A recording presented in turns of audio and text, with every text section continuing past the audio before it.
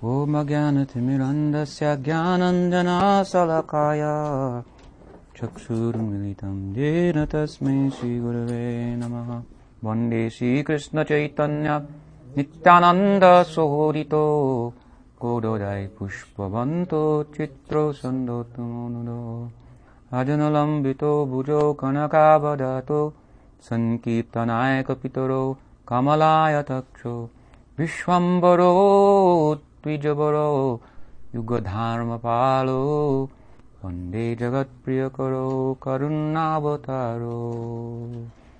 Shri Gopi Vaishnava Guru Parampara ki jai, Harinam Prabhu ki jai, Gaur Bhakta Vrinda ki jai, Gaur Premanandi. So those of you who have been here for the last few days and evenings know that we've been discussing topics centered around the month of Krishna. Masanam Marshashir Shoham. Means Krishna says in Bhagavad Gita, as we discussed, of months I am a Margashirsha. Masanam Margashirshoham. I am Margashirsha. That's this month. And this month is a month of plenty. It's the month after the harvest, which comes the previous month, which happens to be the month that is identified with Srimati Radharani. So Radharani's month followed by Krishna's month, and in that month of Radha, the Damodar month or Kartik month, then that is the time of the harvest. So after the harvest, then the storehouse is full. And so Krishna has identified himself with this month of fullness and completeness. Agrahayana it's sometimes called, a month of beginning. It's a new year in the Indian and in the Vaishnava world. New beginnings and a time of fullness. Of course, Krishna is full, standing next to Radha. So these months stand next to one another. And in discussing this month from Bhagavad Gita, we naturally drifted from the world of spiritual thinking in Bhagavad Gita to the world of spiritual feeling in Srimad Bhagavatam.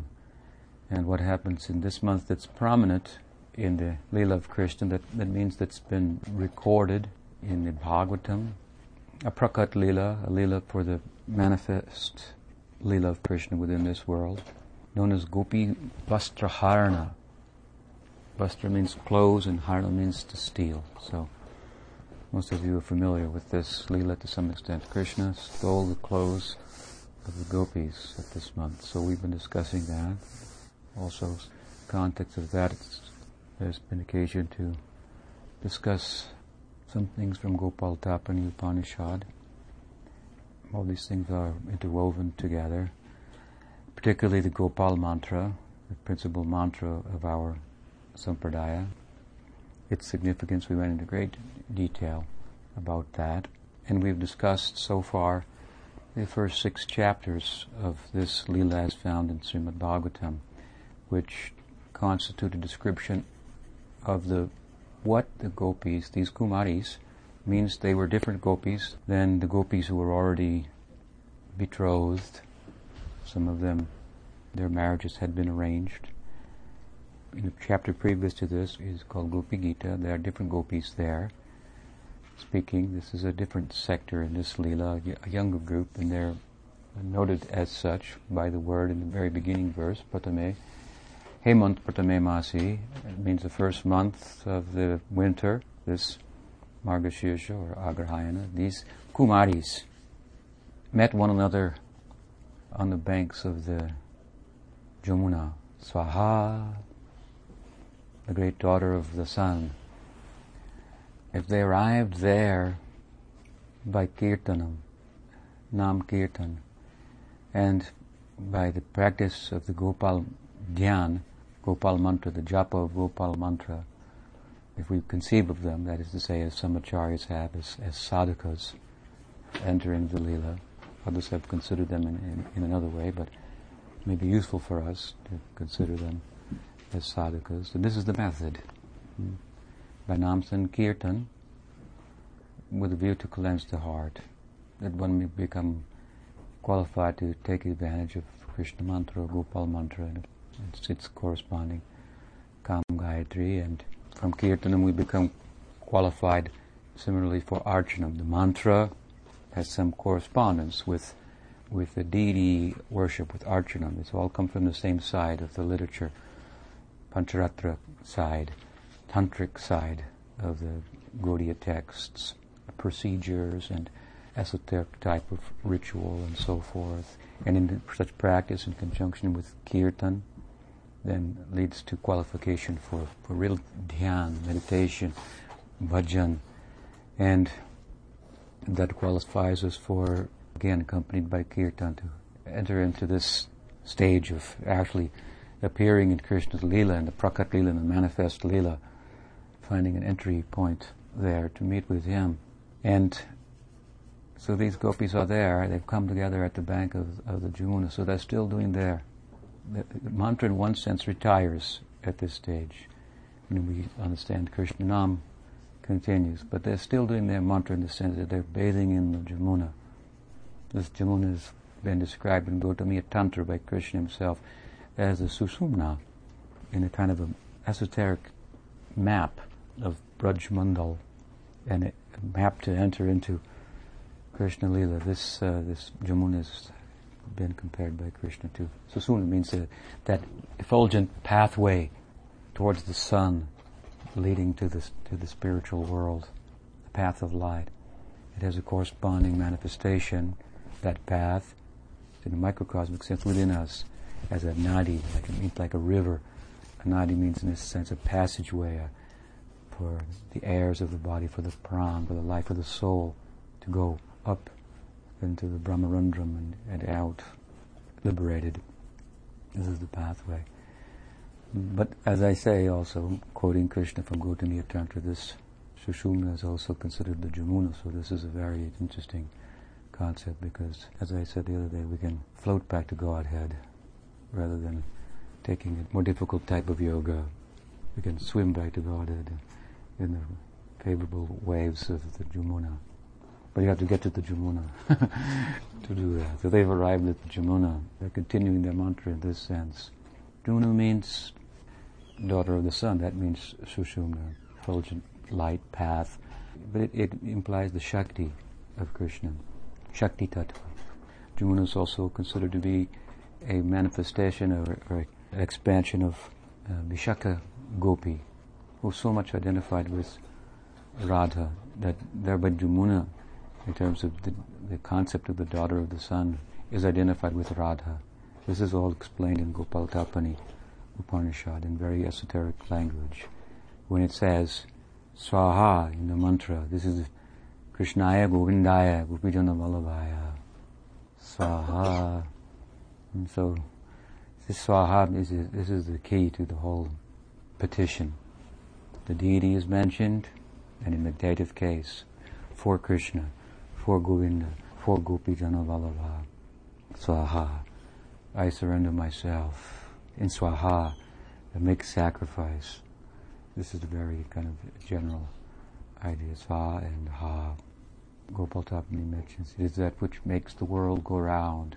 We discussed this at some length in so many ways from different angles. How sacrifice and giving is what makes the world move progressively. We don't want to move backwards, like being on the take and cultivating the enjoying spirit, but to move forward. This is really the mystery of life. And life is not reasonable, it's not logical. We want to make it logical and reasonable, and that's a problem, that's a difficulty.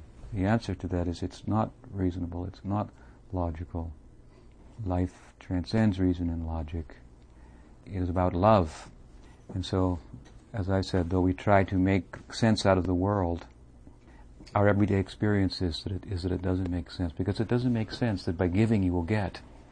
But it happens, and we experience it, and we can't take what we got and wave it around and say, see, I got this, but we got it somehow. It's visible in us in terms of our becoming more full, more complete.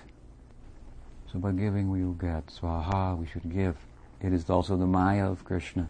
Brahma told the Kumaras, this Swaha, it is the Maya of Krishna. It makes the spiritual world go round, that means also. And Maya of Krishna leads us from a general sense to a specific sense. We come Like I said, daughter of the sun is mentioned, and this Swaha is a daughter of the sun. It means the Shakti Tattva. It means this passageway, the way to go, to leave conditioned life and enter wherever you like. Krishnaya, Govindaya, Gopi Vastra-Harana. Krishna name covers the whole of Krishna Lila, from Vrindavan to Dwarka. Govindaya, that covers the Braj Lila, in Vatsalya Rasa, Sakya Rasa, Gopi Vastra-Harana, in Braj only, in Rag Marg, but in contact with Krishna's romantic life, as an intimate friend of Krishna, or as a dear, intimate servitor friend of Radha. So these names mark, you can make your entry point, but not without Swaha, in service to them, in sacrifice, in surrender to Krishna. Radharani embodies the ideal of surrender and service, sacrifice. She represents the Ashrayi, Alambana Vibhav, that part of the equation of love. It means she's the very example of love. So Swaha is about that. In that sense, we also is to be understood. Gopal Tapani says, Krishna has taken shelter of Swaha. So he takes shelter of Radha. It also means he takes shelter of his devotee. He takes shelter of those in whom love of him is sheltered. And it is that which he takes shelter of that we are seeking to become. We want to move from doing worship to being worship. This is an interesting idea. Thich Nhat Hanh wrote a book called Being Peace. So we should have one. Being worship. That means being love. Worship and sacrifice are the foundation out of which love arises. So we want to be that loving sentiment, a manifestation of that. You understand me? To serve Krishna in his Leela. Those paradigmatic examples in the Leela, Radha, Sridham, Mother Yashoda, examples of different types of love and sentiments. We want to follow in their footsteps. And their love is non-different from Krishna. This is what we mean when we say, in one sense, Achinta Veda Veda, Tattva, one and different. That love is non-different from Krishna, because Krishna is that face of Godhead that corresponds with that kind of love. So where we will find Krishna, we all come and bow our head before the deity. Why do we bow before the deity? Because the Vaishnavas told us this is Krishna. So where is Krishna? He's more in the Vaishnav, in the heart of the Vaishnav, even than in the deity. So from the deity worship we shall do under such a person's guidance and direction, that we may become, in a sense, a particular sentiment of loving Krishna and participate as these Kumaris are in Krishna. Is such a very high idea, something we should know about theoretically, while knowing at the same time where we are in the whole equation, that we may go there systematically, step by step, honestly, not artificially. We're not about to appear there tomorrow. You know, the sages at Dandakaranya, they entered there. How perfect was their mantra dhyan, the meditation on the mantra, that Ram appeared before them.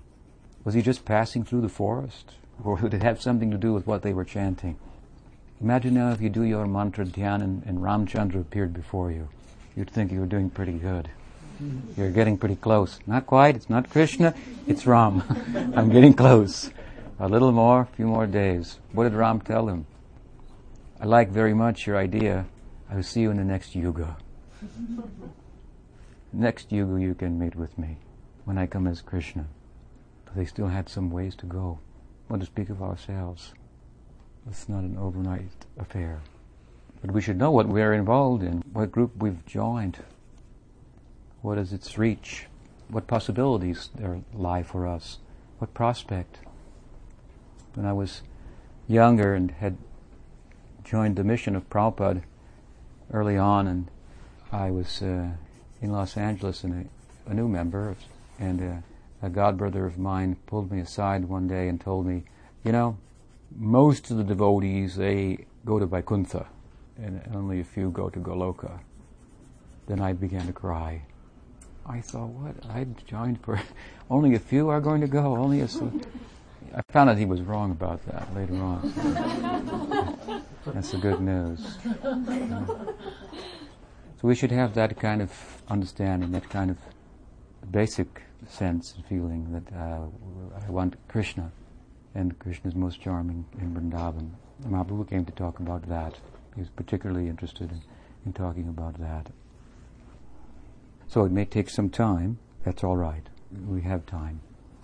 Good things are worth waiting for, but we should not use that as an excuse either. It said that gradually, we become Krishna conscious gradually, but certain things have to be in place in order for it to gradually happen. Just like if I go into the kitchen and I say, well, when's the dinner? And Mother says, well, it's coming gradually, but the stove isn't even turned on yet. I think, well, first turn on the stove, then you can say gradually. So we need some fire. That fire means good company, sadhu sangha. That will help us to cook gradually and be offerable. So we have to arrange our life in such a way that we have good company. A fellow recently wrote me on the Sangha, on the internet, on our internet question-answer format. He said, I live in a distant place and I don't have any association here, and in your Sangha you're always talking about having good association, how important it is. So what should I do? I wrote back, move. It's a little harsh, perhaps, but I wanted to emphasize the point. I followed it up with a second email, but consider that we are supposed to change. From our side, there has to be some movement. Krishna is moving towards us. He's come to us in the form of the Guru and Shastra and given so much advice and so forth. We have to move. We have to respond to that. So spiritual life is very much about change. It's not about remaining the same. It's all about changing. And radical change. Such a dramatic change. And changes we'll have to go through. What we think of as Krishna consciousness now, in 20 or 30 or 40 or 50 years, we may think very differently about it, what it is. These Kumaris, they're not thinking like we are thinking. We're thinking Krishna is the supreme Param Brahma. They're not thinking like that at all. They think if he's got any power, oh, that's because Gargamuni blessed him, that Narayan would do things through him. They can't see him in that light. So they've arrived here at the banks of the Jamuna. The first 6 verses are describing what they did every day during this month. They bathed in the Jamuna, and they, having crafted it, molded a deity out of clay, out of earth, of Katyayani, the goddess. They worshipped her with the mantra given by Purnamasi to Brinda Devi, who gave it to them, whispered in their ear, this is the mantra. What was that mantra? We discussed that. Nanda Gopa Sutam Devi, Pati Me Kurute Namaha. Nanda Gopa Sutam Devi. May the son of Nanda become our husband. May Nanda Maharaj become my father-in-law. May live in the house of Nanda and Yashoda. This was their mantra. And this they prayed, they offered to Katyayani, the goddess, at the recommendation of Brinda Devi. Brinda Devi appeared like a forest, like a monk, lady monk in the forest. Gave this mantra and all the procedures. Guru gives the mantra, procedures, deity to worship, all these things. So they're doing this every day, and it's also been explained in these introductory verses that along with that, what else did they do? First of all, of course, they met one another at the banks of the Jamuna, and neither knew the other was going. They all gathered there and met one another, and they saw on one another's faces their own hearts. That on your face is my own heart, so it must be in your heart also. So they felt such compassion for one another. Oh, if you want the same thing and it's causing you so much pain to get Krishna as your husband. So then they would sing, and so along with their bathing and the ritual, they would do kirtan. Afterwards, in other words, they knew who was going. They would meet at their homes and walk to the Jamuna, skipping, holding hands, and chanting Krishna Nam, doing Sankirtan. The kirtan is continuing in this stage of practice also. And they would also sing nice songs. I can see now, you had a dream, and you married the son of Nanda Maharaj.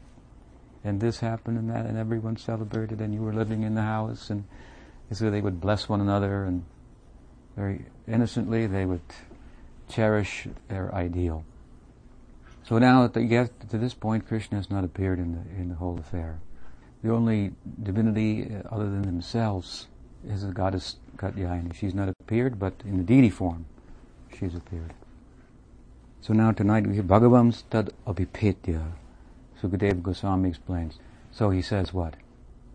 Bhagavan came. There's a hint of sobriety here. Bhagavan tad abhipetya Krishno Yogeshwareshwara. He said, then Bhagavan came. His name is Krishna Yogeshwareshwara. Oh, again, this is easy to misconstrue, this Lila. As we go on, it becomes more apparent.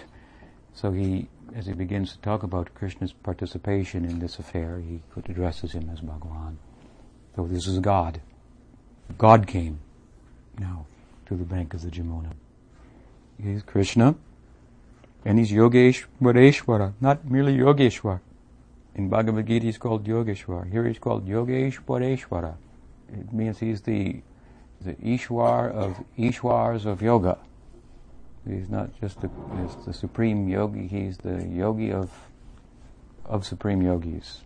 That's because previously, as you may recall, Katyayani was how was she addressed? She was addressed as Katyayani Mahayogini Adhishwari.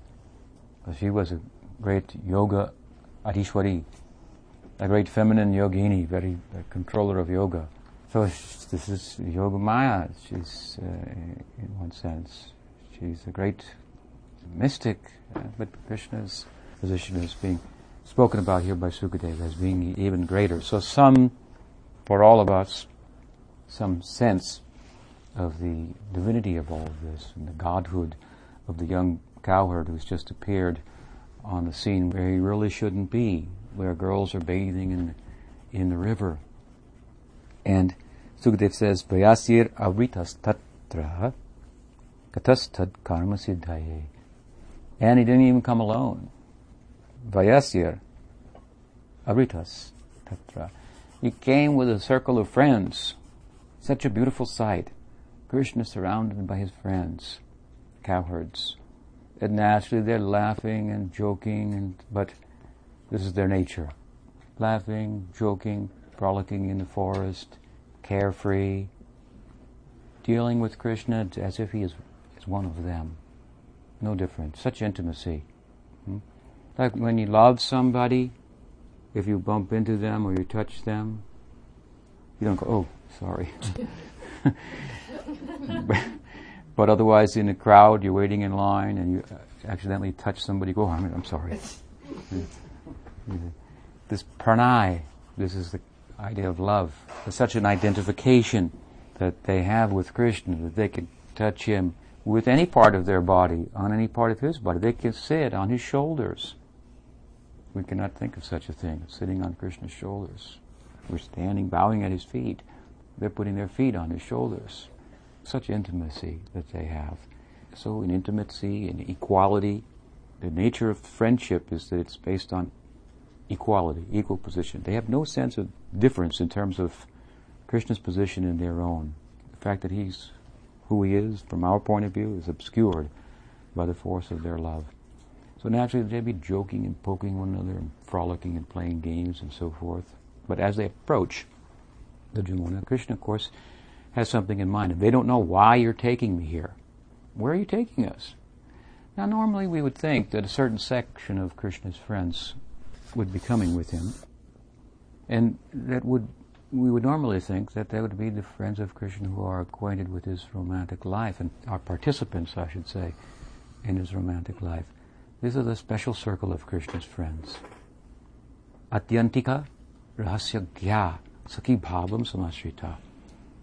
Sri Rupa Goswami says, in discussing this in Ujjwal Nilmani, he says that on account of their rahasya gya, atyantika rahasya gya, because their knowledge of the inner secrets, rahasya, atyantika, rahasya, the inner secrets of Krishna's life, his heart, they're very special amongst the group of Krishna's friends. And Sakhi Bhavam Samashrita. Their nature is such that while they're fully the friends of Krishna, they have some connection with Krishna's girlfriends also. Sakhi Bhavam Samashrita. They have a connection with a Sakhi, a Gopi friend of Krishna. They've imbibed things from them. They're confident of such Sakhi in terms of dealing with Krishna, in terms of his romantic life. The best of them is Subal. His Yuteshwari, his group leader, is naturally Shri Radha. Radha Sandesha Brindam Katayati Pasya Subala Krishnasya Kane. Bhakti Rasamrita describes, in describing different cowherds in connection with different services and different gopis, it is said about Subal, Radha Sandesh, the secrets, the messages of Radha, Katayati, he's whispering into the ear of Krishna, ministering to him in this way. These are very special friends. There must be a group like this, because that's we've discussed before. Everyone knows that Radha feels great separation from Krishna, and so many people are concerned to tender to that. Krishna is also feeling great pains of separation from Radha, so who will minister to him?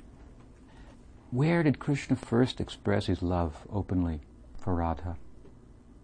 Where did he? And to whom? Actually, some other gopis, headed by Radha, when it became known that they were betrothed to be married to someone other than Krishna, they could not tolerate the idea.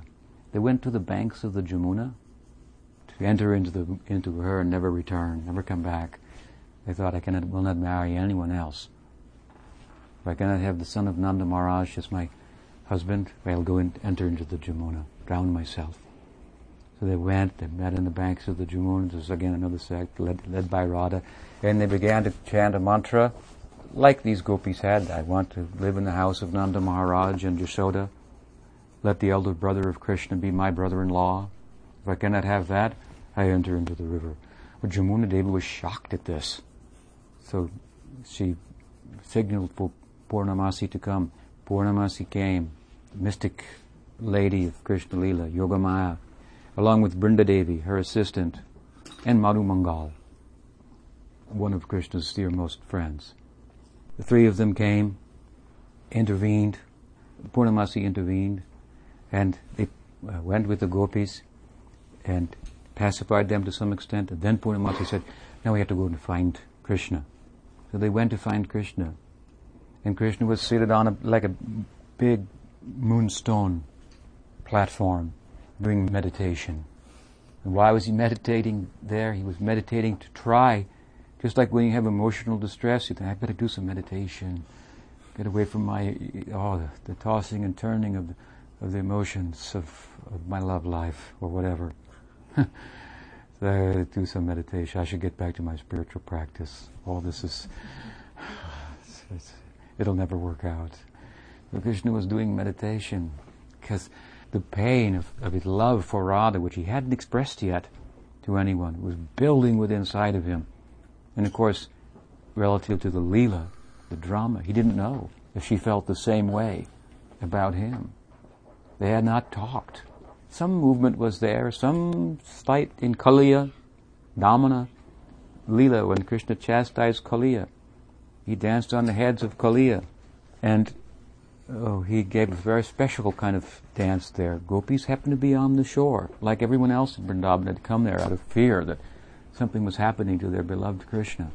Balaram led the way.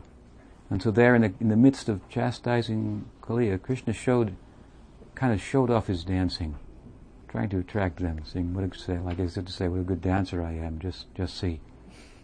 This is a little exchange, a little something. Dhenukasura Lila described the whole of the Poganda Lila in one chapter. At the end of that, Krishna becomes a cowherder at that time, officially. On Gopastami, he gets his stick and his rope and his cowherd tilak, blessings from the elders and so forth. He becomes officially a cowherder. And at the end of that Lila, which, as I say, gives a kind of an overview of the whole Poganda Lila, he moves into the Kishore Lila. And therefore, coming back to Vrindavan, he sees the gopis exchange some glances. So he thinks she loves me. She feels like I feel about her, but can't be sure yet. Hasn't been expressed to anyone, his plight. So there they approach him. He's seated in meditation, and Purnamasi, she is a master of mantra, So she courageously, trembling herself, began to chant some different mantras like, "Oh, the moon is the personification of faults. The lotus is merely dirt coming out of the pond. It comes out of the mud of the pond. But Radha's face is the perfection of beauty." People think the moon is the perfection of a beautiful face, or the face of the lotus. She deprecated them in relation to the face of Radha. Whispering this, she then said to him in the mantra form, something like this, that, "How can you be concerned whether what you already have you will get? Especially when I become your mentor." Something like that. In a mystic way she talked to him. She, of course, was aware. This is the Prakat Lila, and this is... She's Yogamaya. She knows, this is all going to happen. She's orchestrating it.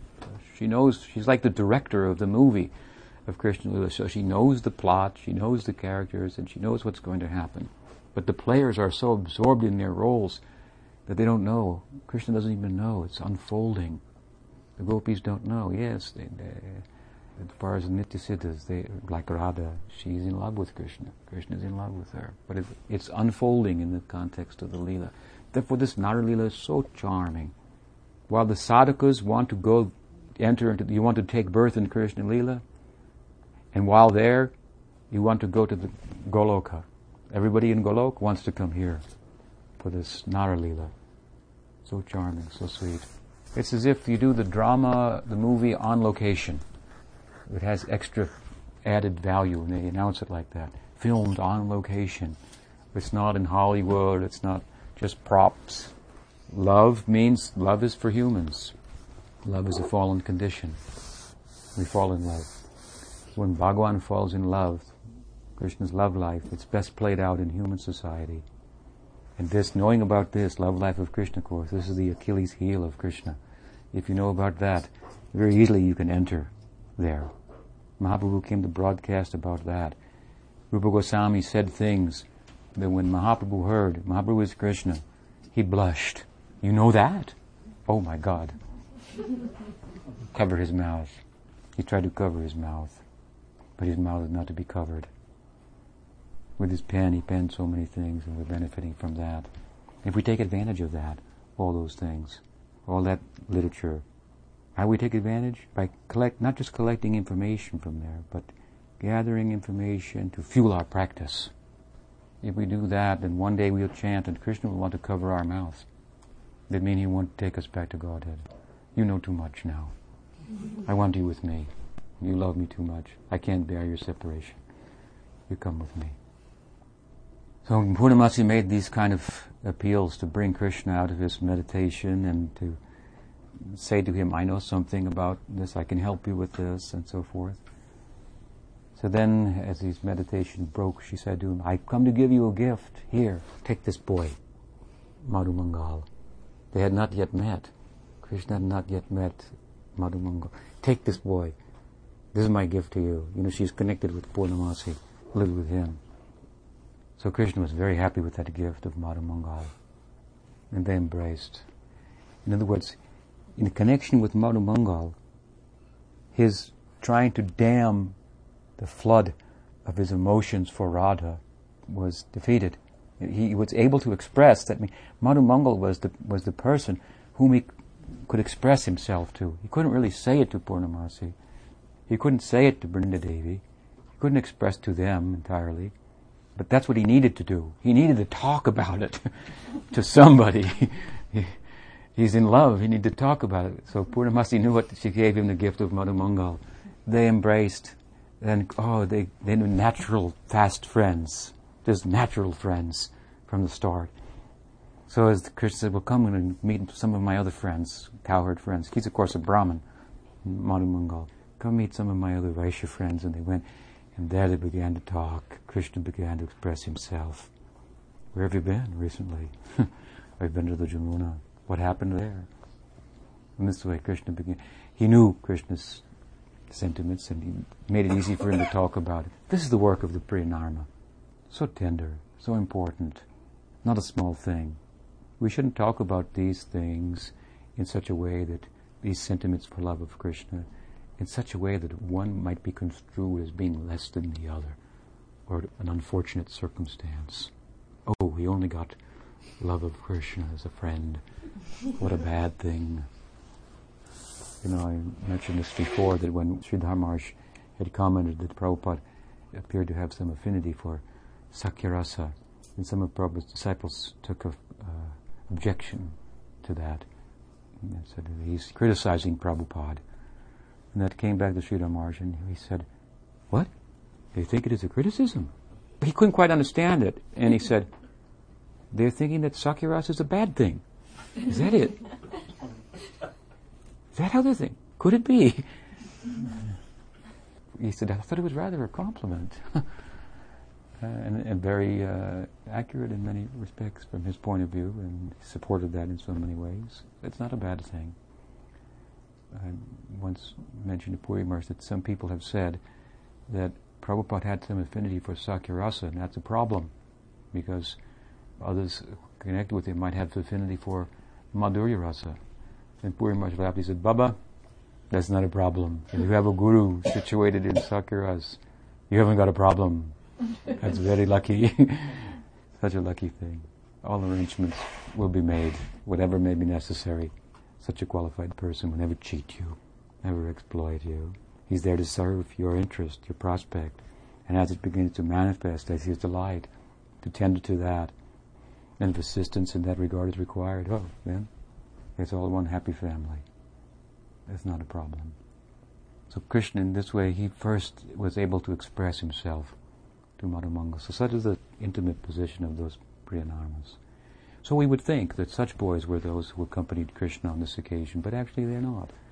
Actually, the Goswamis have explained in their literature that who accompanied Krishna was Sridham, Sudam, Vasudam, Kinkini. These boys. They're all Priyasakas. Means their love for Krishna is not sankul, it's not mixed. Like the Priyanarmas' love is friendly, primarily, but it's mixed with conjugal love. It's an admixture of the two. But these boys, Priyasakas, just pure friends.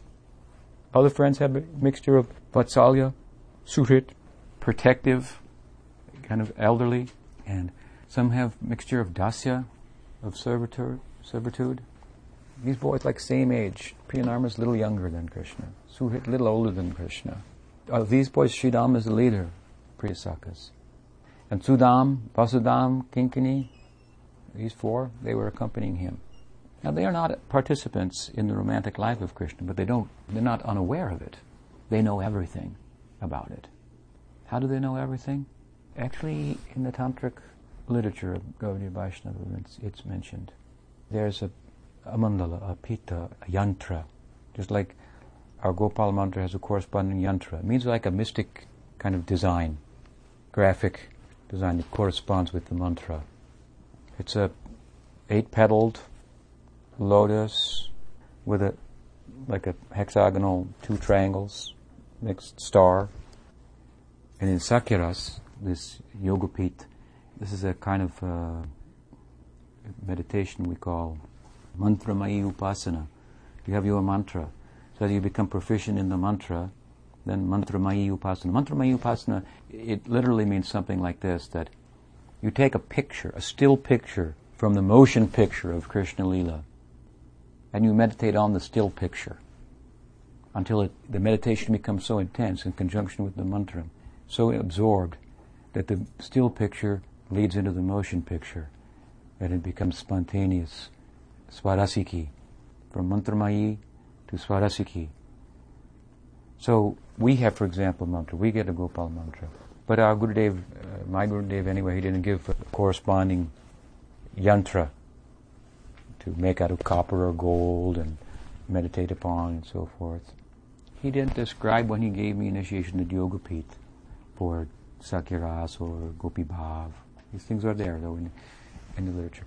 But that Yogapit, for example, for these boys in all the sakas, that 8-fold petaled lotus and the star, hexagonal star, and in the center is Krishna and Balaram.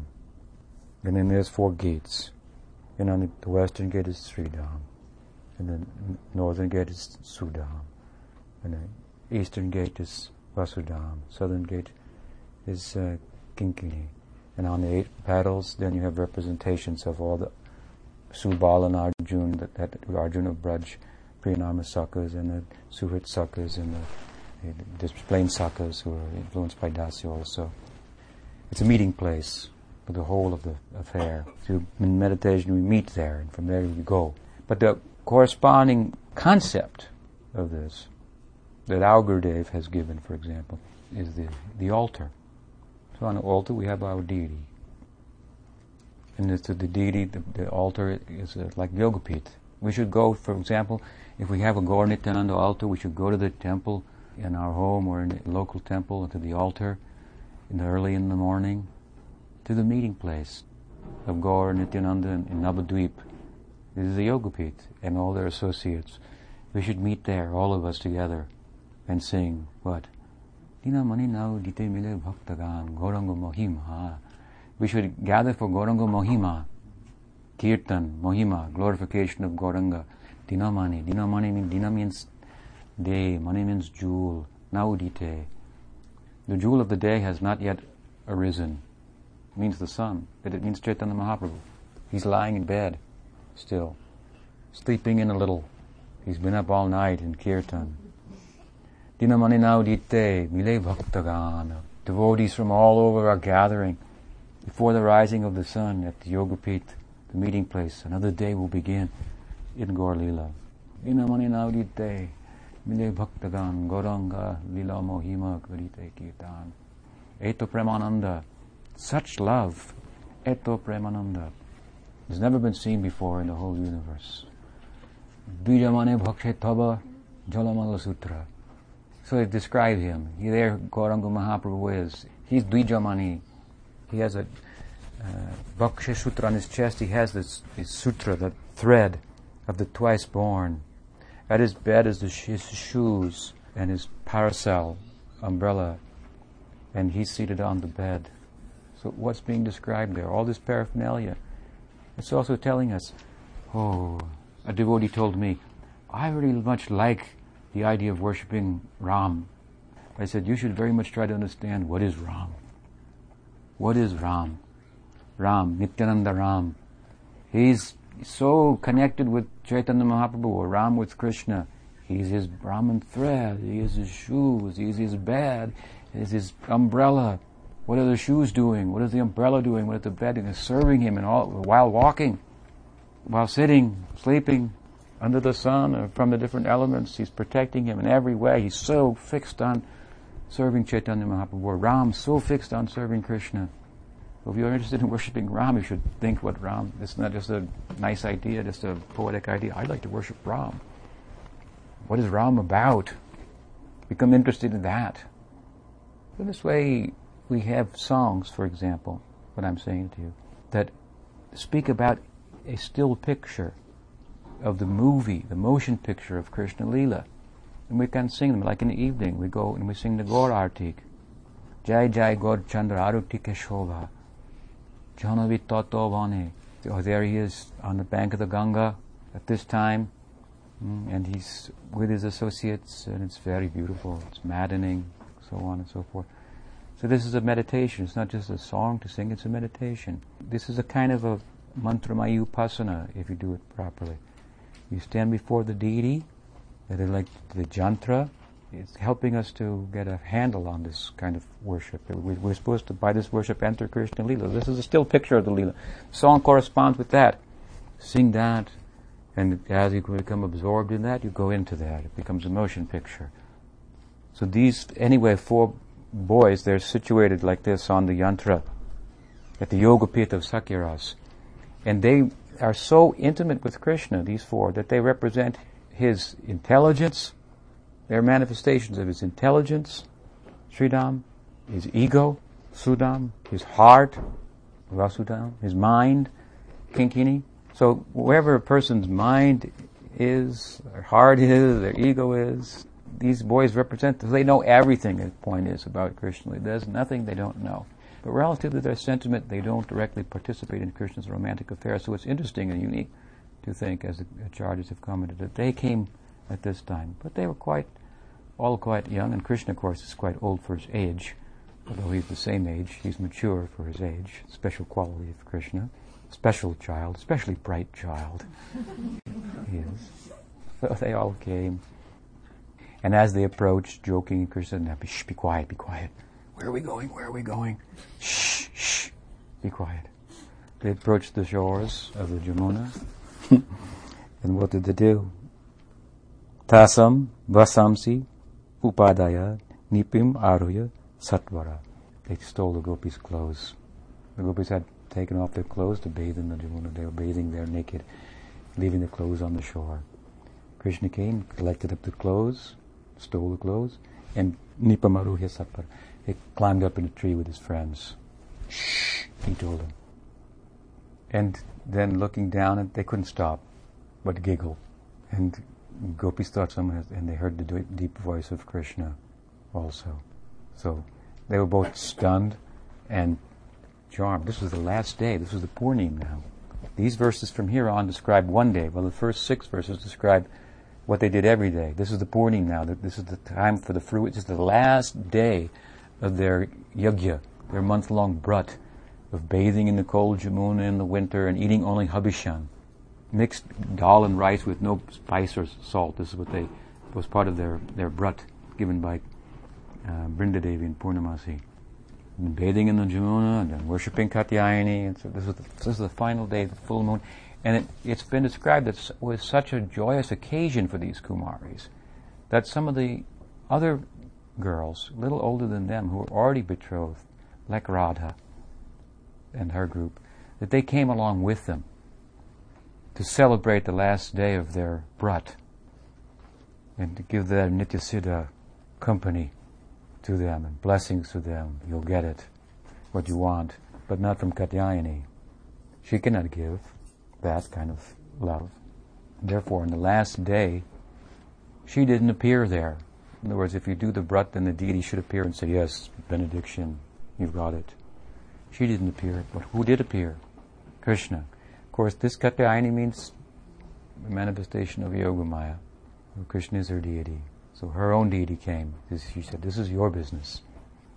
What really made them successful, of course, is their eagerness for the whole thing.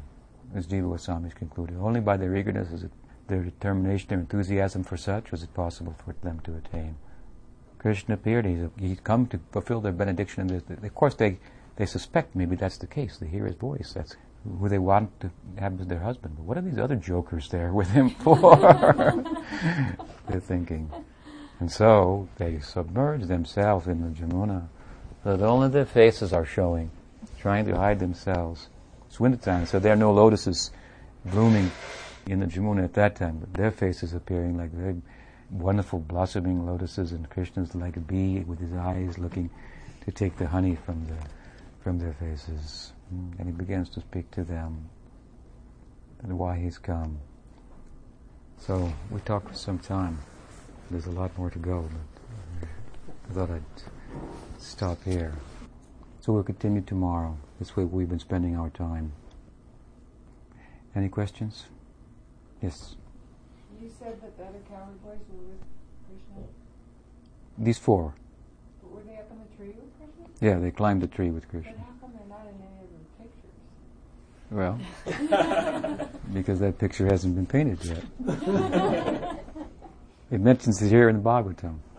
I was wondering because I know when John Ernie was painting, I was with her, and she'd always write to Prabhupada and ask him about the pictures. Well, he didn't give all the details for every picture. Their presence is it's mentioned right here in Bhagavatam. They went up in the tree together.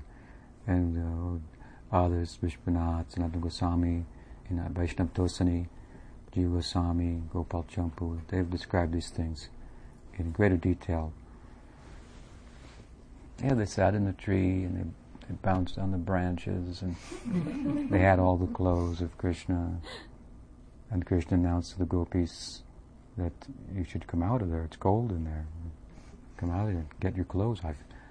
I've retrieved them. Some forest, like leprechaun or whatever, a nymph, some forest fellow came and stole them. I found them all. And here, I brought them back. See how compassionate I am to you.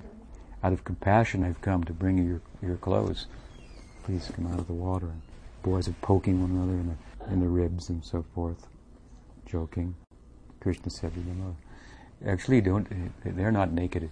Actually, if anyone's at fault here, it's them. These are poor girls, and they've actually stolen some of my clothing. I wasn't going to say that, but if you're going to resist, then I might as well tell the whole story. Not only these forest people stole your clothes, but you've stolen some of my clothes, and you're wearing them inside the water. I can tell. They have to come out. He's talking like this also for the sake of the boys. Anyway, it's a long story, and many things need explanation. Any other thoughts, question? Satyaraj Prabhu? In the Vallabha Sampradaya, they have, in addition to the literal reading of this story, they have this symbolic understanding that the gopis naked in front of Krishna, Krishna is saying that all souls are naked before God. That's interesting. Yeah, what we say is that we should make ourselves naked before God, like the gopis. Oh, it's so beautiful as they come out of the water, what it means. It's so beautiful. Sri Krishna is so charmed by that, what they did, for the sake of love for him. He's actually overwhelmed, choked up. And this Leela, they meet Krishna, and they get this. They marry Krishna. This is the marriage of gopis. These gopis, and these gopis are trying to enter into this Leela, and he blesses them on this day. That what's happening now, substantially, will be formally recognized, acknowledged later on. That means that Rasa Leela, the coming next year, Sarat Purnim, it was consummated. The relationship was consummated. At this time, it was acknowledged. They wanted him as a husband. He's coming to say, yes, I'm your husband. I saw you naked. You have to be my wife. So that's Prabhupada's system. You see the lady, then you have to marry her. Another question? I'm Yes. wondering if on the concept of gathering knowledge for the sake of gathering knowledge versus the other idea you gave was gathering information for the sake of fueling your bhajan or internal development. I wonder if you could maybe refine that or clarify that idea a little more.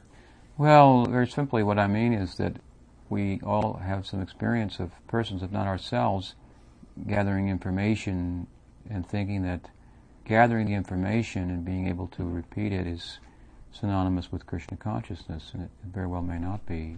It may be just the antithesis. We may be just fueling our false pride. The theoretical knowledge is important, but it's only as important as it's applied in such a way or gathered in such a way as to inspire us to practice, not just to, as I say, have information and then speak it to somebody else and not change your own life and so forth. Therefore, acharyas like Prabhupada, Bhaktisiddhanta Saraswati Thakur Prabhupada and so forth, in their missions they very much de-emphasized collecting information because of the potential problem that can come from that. And they emphasized practice. Therefore, Prabhupada would be asked a question like, Prabhupada, I thought were those boys up in the tree or were they not? And Prabhupada would say something like, why don't you go there and find out? I mean, he would give some details, but he wasn't really interested in filling everybody of his disciples up with a lot of information. And it was kind of, in a way, it was a little bit of an anti-intellectual kind of a thrust. Now that can be abused, and we see that too. So then it swings to the other end of the pendulum, and that becomes a problem also. That people think, oh, collecting that information is bad, or that information is bad. It's actually where you want to go. You want to enter into what that information is about. So you have to find some balance. So in a simple way, we should balance our gathering of information about Krishna consciousness from various literatures and so forth, which are out and about these days. We should balance our tendency to do so and our tendency to become acquainted with such in this way by seeing that we are doing so for the purpose of inspiring our practice. That will all be applied there. So if I find my practice isn't increasing but my information collecting is, then there may be some problem. But if my information collecting is, theoretical understanding is developing, increasing, and my practice is increasing, then that's harmonious and that will cause your advancement. Maybe this is getting too specific, but in your own practice, or maybe it's something you would suggest, like in terms of completing one's rounds, do you find use in, let's say, having some particular verse or something you may meditate in between rounds, or you may finish a round and then have something that's inspiring you, and then continue japa like that? Do I do that? Yeah, I was wondering if you did, or if it was something that's, I've heard it mentioned before from others. Yeah, I do that. Yeah. Some, certain verses and things that are important to me. It's a good idea. It should develop naturally. That's the thing. It's very important. Prabhupada stresses it should unfold naturally. But you should see that it is unfolding. If it's not, then there's something unnatural also, because you're doing the practice, it should be unfolding. But it should unfold in a natural and happy way, not in an artificial way. And we can't be, we know we talk about a high thing like rag, marg, bhakti, which our sampradaya is about, but you can't be intimidated into it. That's not what it's about. It's about being fearless.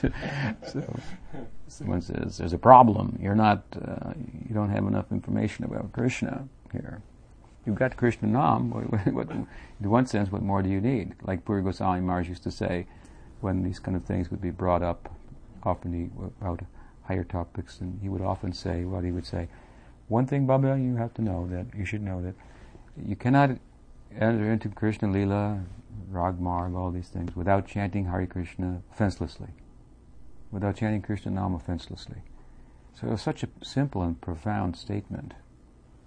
He used to say, well, people say there's another way, but I don't know about that. I can't. I know this works. It's practical. If you cannot chant Krishna Nam offenselessly, then you cannot enter there. So we focus on that. Now there may be some things that will help you to chant Krishna Nam offenselessly. Okay, so you may collect the information in this way to help you chant without offense. It means to pay attention. Wow, this is important. This is what it's about. This is what this Krishna Nam holds within it. Nam, Guna, Rupa, Lila, all these things are there. My prospect lies there.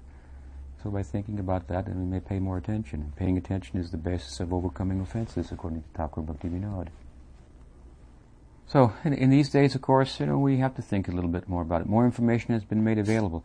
When Prabhupada preached to me and my God brothers and God sisters, and a lot of his preaching was relative to the questions we asked and the amount of information and insight we had. And we didn't have a lot. There's so much more, by his grace, really, so much more Krishna consciousness is out and about. Other preachers and other missions, and it's really expanded in so many ways. He opened the doors for that, to flood the world with Krishna consciousness. And that was his ambition. And it was also his ambition that with all of those people that would be doing that there would be healthy interaction, happy intergaudia, faith type of gatherings. That was his own stated ambition. We shouldn't, the fact that in his own life he didn't realize that and met with some frustration in that regard, doesn't mean that we should not allow him to realize that in terms of his succession. This is his own very plainly stated ambition. So, anyway, given that so much, the more information that, for example, people come to me and ask me questions that about, they're not initiated, and they ask me questions that I didn't even know there was such a question when I joined to even ask Prabhupada. So I obviously have to have the answer to give them. If somebody's talking about it here and there, or there's a book out, or who knows where they heard it. So my point is that Krishna consciousness is actually spreading. You may wonder sometimes, but it is spreading. More people are joining it all the time, actually. And very few people leave it once they join it. They may get frustrated with a particular manifestation of it, or their own practice, or what may be the case, but it's actually a growing thing. It's a good investment, Krishna consciousness. And so what it's about, information about that is also more available. So we should become acquainted with that in a healthy way. And what, again, is a healthy way? That as our acquaintance with that grows, we see my practice is growing also, and I'm advancing. Not that I'm just getting a bunch of information from one source so I can go tell others, you should leave that institution, you should come to this one. you should give up that guru and get this guru. So many gurus have been given up and other gurus have gotten, and people have moved from one mission to another. People who do this usually don't change too much. Pretty much, business is the same in any institution. Business is the same under any guru. One guru may have more insight, more realization, more information than another. That's also possible, but the business on your side is the same. And you can do with little information or a lot of information. If ideally we should get initiated from the greatest guru, but ideally we should be the best disciple also. Then you have the kind of magic that takes place in Gaur Lila when Narottam Thakur is initiated by Lokanath Goswami, and it all happens in one ceremony.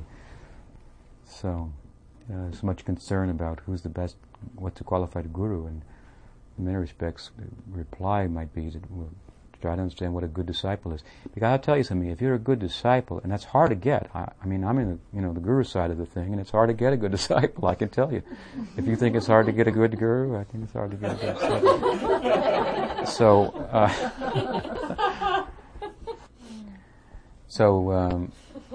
if you want to know what a qualified guru is, then try to understand what a qualified disciple is, because that's very much part of the equation. So qualify yourself, be sincere and serious about this. Really, we're not looking for disciples, though. The gurus are looking for gurus. We're looking for gurus. A good disciple is a guru. That's what a good disciple is. Not all good disciples will be gurus, but all good disciples are gurus, actually, whether they're officially gurus or not.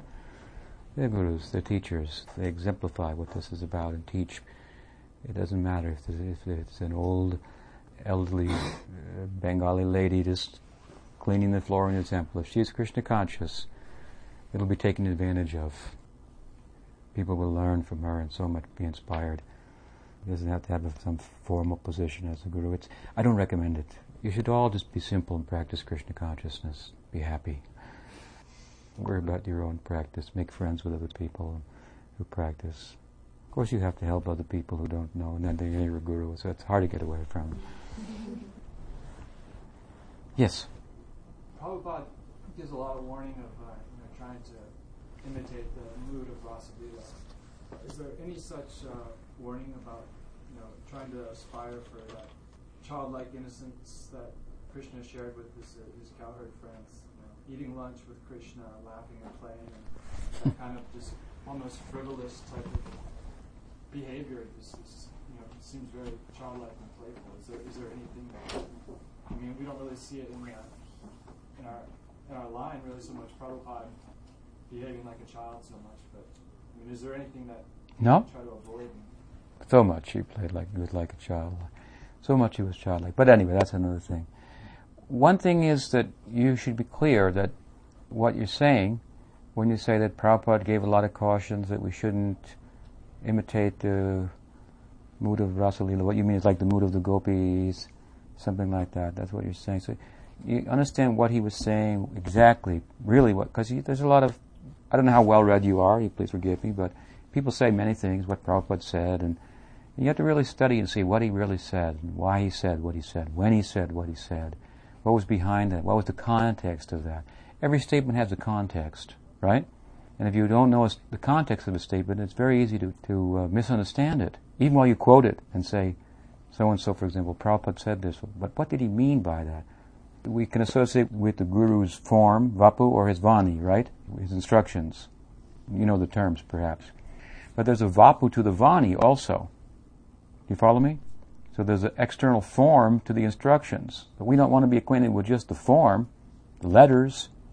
We want to know the context, the spirit behind it, why it was said, when it was said, to whom it was said, what chapter it was written in, what purporting, for all these things are important. I'm just speaking in general, especially with this, because I've seen this can be very much misunderstood. Prabhupada gave a healthy type of precaution. And the easiest example to use is of course, the Madhurya Rasa, because it's romantic love. And romantic love is really what the world's kind of all about, primarily. It's the primary interest of everyone. And the two are very different. But really, when he gives a healthy kind of caution about artificially projecting yourself into the love life of Krishna, it covers the whole realm of all Braj, lok, whether it be cowherd love or the love of the Mother Jashoda and so forth. It's all very high, all very easy to misconstrue. We should learn how to act in our sadhaka deha, the body we get at initiation as a practitioner, such that we can realize a siddha deha, in which all those type of activities will be appropriate. So, at the same time, there's some crossover, because if you're practicing, you're going there from day one. You're going there to that place that you shouldn't misunderstand and shouldn't cheapen. You're actually going there from the very day that you're initiated. You're going there. So there's some crossover. That's a fact. Your disposition from this life in practice, from previous lives in practice, for a knowing person, he or she is going to see some background in you showing up in your everyday life that you don't know about even. As a result of this kind of progress and being in connection with that thing. But overall, we should be a little cautious about that, and we should underscore any thinking about Krishna Lila with the idea that it's the serving ego that's at the foundation of all that. Those are all expressions of service. If service is the foundation of love, then when it thickens and develops, it expresses itself in these ways. Do you follow? So what's important to us is develop a service ego, a serving ego. And we should submit ourselves to the practices and the means, like we are a servant of Krishna Nam. And then, in time, some things will come. You may find some attraction into a particular sentiment, like friend of Krishna. You may find, I like those pictures of Krishna with the cows in the forest. And so then, if you like that, then fine. That's good. It's not a bad thing. Then you can meditate on those pictures. And if you think that Krishna would sit with all of his friends and take lunch, and he would put food from his mouth, take it out and put it in their mouth, and then they would take food out of their mouth and put it in his mouth, and in comes Brahma on his swan thinking, what is going on? These uncivilized people, and the gods are worshipping uncivilized people. What's become of the heavens? I've got to sort this out. Krishna's eating with his left hand, and Brahma had to suffer for that, And he became Thakur Haridas. He had to take birth as a Muslim. Not too bad. in Gaur Lila. So, anyway, we naturally be attracted to some of these things in a simple way, but we should keep very high above our head. This is a high ideal. And serving my Gurudev, and by his grace, I can get some access to this. So, you be a little careful, but not overly cautious in such a way that natural, simple kind of liking for these things, you end up thinking it's a bad thing. It's not. You had a question? You're talking about the different entrances, and is Lord Chaitanya's pastimes an entrance? Yes, that's the entry in many respects. You cannot enter to Krishna Lila without going through Gaur Lila. So, and you cannot think of Chaitanya Mahaprabhu without thinking of Krishna, because he's absorbed. If you think about Chaitanya Mahaprabhu, he's absorbed in Krishna. So, yes, just like Anki Mudi Sajjo Pori Bhosho Rati Sheshe Radha Krishna Raho Lila Smori Rasa Veshe Rasa Rati Kheli Korite Urgar Goranga Lila Mohima. Like that, it's an example. There's this nice morning song. Anki Mudi Sajjo Pori. Chaitanya Mahaprabhu was seated on his bed. His eyes are closed. Anki Mudi Sajjo Pori, seated on the bed. Bhosho Ratri Sheshe, at the end of the night. And Radha Krishna Raho Lilas. He's absorbed in meditating on Radha and Krishna's Lila at the end of the night. Just like when you're in the morning, you wake up, but you stay in bed a little bit, and you're awake, but you close your eyes and you're dreaming about, so I'll do this, I'll do that, I should do this. I should get up, but I'm thinking about something. The mind is kind of going. So Chaitanya Mahaprabhu's mind is going like that, but it's going all about Radha and Krishna, and the end of the night is coming, and he's absorbed in their Leela, thinking about that. They did Ras Leela last night. Now the night is over, the sun is coming, they've got to get home, and he's absorbed in these kind of thoughts. So we sing about Chaitanya Mahaprabhu. If we know about Chaitanya Mahaprabhu, we cannot but enter into Krishna Leela also. So Chaitanya Mahaprabhu, there's an example. Early in the morning, Chaitanya Mahaprabhu was going into Krishna Leela. And if you follow Chaitanya Mahaprabhu, you go with him, appropriate to our place of entry and sentiment and so forth. And in early morning, after breakfast, Mahaprabhu goes out into the forest, heading for the Ganges. He comes to like Shuklambar's house. He arrives there, visiting some friends, accompanied by other associates. He sees in the delta, Ganga Delta, some cowherd boys and their cows coming. Yeah, gee. And it's appropriate according to the time. Well, he goes into the Gosti Lila of Krishna. He enters there as a cowherder. And those who with him, relative to their sentiment, they go along also, comes back out this way. So you have to go. Krishnadas Kaviraj Goswami said that Chaitanya Mahaprabhu was like a great fountain. And from that fountain, rivers of Krishna Lila are flowing in all directions. About that verse, Sridhar said, so which comes first? You have to wonder, Krishna or Chaitanya Mahaprabhu? The Leelas flowing from Chaitanya Mahaprabhu. Both are eternal. Radha Krishna Pranay Bhaktiladimi Shaktirasmad Ekatmano. The one becomes two, Krishna becomes Radha Krishna, the two become one. What came first? So he said, oh well, we think of it like this. First the giver, then the gift. Mahaprabhu is the giver. Without the giver you cannot have the gift. So we approach him first. Where will we find ourselves? You consider. If you go as deep as you can in Krishna Lila, where will you find yourself? What's the deepest point of Krishna Lila? The whole of Krishna Lila, given in Bhagavatam, what is the culmination of that Lila? Is it the disappearance of the Yadu dynasty? No. The climax comes in Braj, at the Rasa Lila. That's the climax. The whole thing is building up. Krishna's love for Radha and gopis. It's building up. At that point, it reaches its apex. It's consummated, their relationship.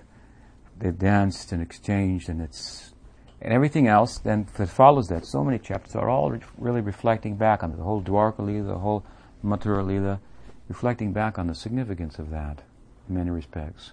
This is the high point. And in that, what is the high point? The high point of that is when, after Krishna disappears, gopis looking for him, and they come to the bank of the Jamuna, naturally. There they do Sankirtan, sing so many nice songs about Krishna. The Krishna sees the measure of their love. He's Rasaraj, so he's a connoisseur of love. He cannot fathom that. And he knows, I taste all kinds of love, but that love, I haven't seen anything like that. I told everybody in the Bhagavad Gita that according to the way you approach me, I'll reciprocate accordingly, but I cannot reciprocate accordingly to the measure of this love. This is the high point. So what do we find there? We are very, very deep inside of Krishna Lila, and we find Chaitanya Mahaprabhu's Lila begins. Krishna wants to taste that love. He changes his complexion, and the Gaur Lila begins. So we often think of Gaur Lila as this kind of external thing so we can get to the real thing, but one's inside the other, and it's very... So go through Gaur Lila and end up in Krishna Lila and back in Gaur Lila and back in the Krishna Lila. There's such possibilities there. Actually, there are many secrets about Gaur Lila that aren't told. Deep, very deep secrets. You can only find out by going there. More secrets about that aren't told than secrets that are told about Krishna Lila. So, anything else?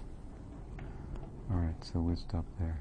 Grantaraj Srimad Bhagavatam ki jai, Gopi Vaishnava Guru Parampara ki jai, Jai Sri Bhaktivedanta Swami Prabhupada ki jai, Sri Bhakti Rakshak Sri Radip Goswami Maharaj ki jai, Sri Bhakti Siddhanta Saraswati Thakur Prabhupada ki jai, Sri Bhakti Vinod Parivar ki jai, Gaur Bhakta Vrinda ki jai, Gaur Premanandi, Hari Hari Bol.